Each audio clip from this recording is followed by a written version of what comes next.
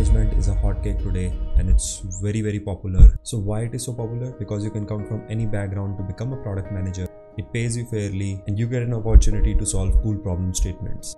Now, if you're someone who is planning to pursue product management as a future career scope, probably this video is for you. Why you should listen to me? I've been into product management from a couple of years now. Now with my experience, I want to provide with you certain ground realities of product management so that you can help take a better call if you want to pursue product management as a future career opportunity or not. Okay, so if you are new to this channel, I am Sarthak and I am Bangalore based product manager, and on this channel we explore strategies to live happier, healthier and more productive life. Now this video is divided into 3 sections. Now first is cool and boring part of a product manager job. Second, who should truly pursue product management as their future career opportunity, and how to know if you're the best fit for this role. Now let's talk about all the cool as well as the boring part of the product management job. I think everybody on the internet already talks about the cool part of the product management job. You get to build and scale amazing products. You get to solve really amazing and interesting problem statements existing in this world, and you also get to own the product, like complete ownership, the vision of the product, and also how it should be built. Now interestingly, I want to spend some more time talking about the boring stuff of a product management job. The reason I want to explain this to you is that it will help you take a better call if you would be able to enjoy this in the long term. First, brutal storytelling.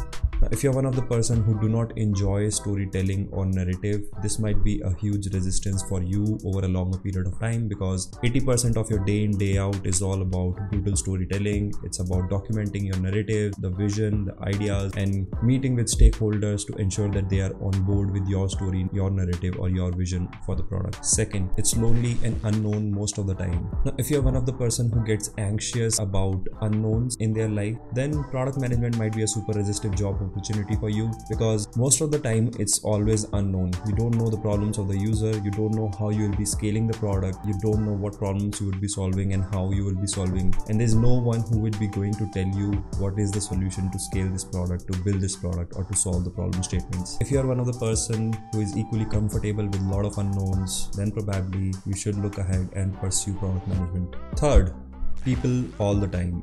Now, if you are one of the person who really do not like people or interacting with people frequently, if you feel that you get drained out when you interact with people a lot of times or do a lot of frequent meetings, then probably it might be difficult for you in the road ahead of product management, because most of the time you would be working with a lot of stakeholders, a lot of different teams to solve for this common goal or the common vision that you have for the product, and it absolutely requires a lot of people management, stakeholders management, and communicating with them. So yeah, I mean, all the things that I'm talking about are kind of 80-90% of day in day out part of a product management job. Now, if you're someone who really do not enjoy doing these things for day in day out for the rest of their life, probably you might want to reconsider if you want to pursue product management or not. Now let's move to second section of the video, who should truly become a product manager.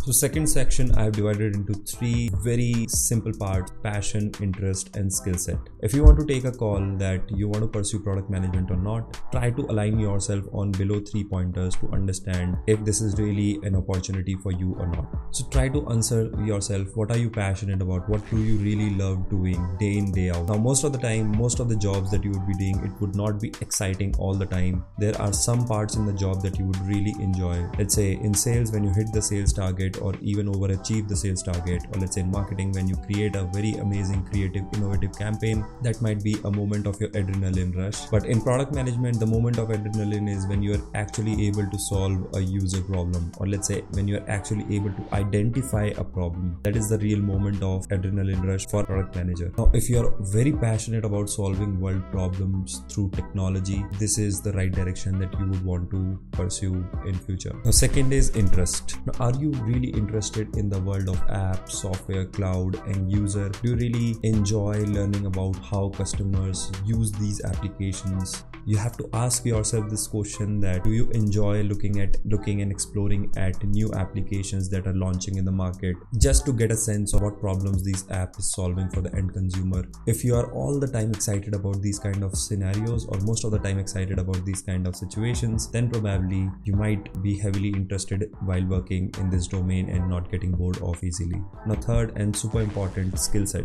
I would heavily emphasize on try to know yourself better, get your awareness in terms of what are the talents that you have, what are the skill sets that you currently have. Are you the kind of person who has skill sets to understand businesses, technology, the design, the customer behavior and their usage pattern on applications? If you have these kind of skill sets, probably you might not struggle a lot in your PM roles. Third is maths and numbers. If you're one of the person who really enjoys number crunching or be data driven, then probably you would be enjoying product management jobs. But if you're one of the person who is more inclined towards the creative side of the world, the innovation side of the world, and do not enjoy crunching more numbers, crunching data, then probably you might have to face a lot of resistance while in a product management job, because inside the job everything is heavily data driven. You have to take calls, decisions, or even if you have to prioritize on what to build, what not to build on the basis of data. So now if you have good and enough data sense, probably you would really enjoy product management.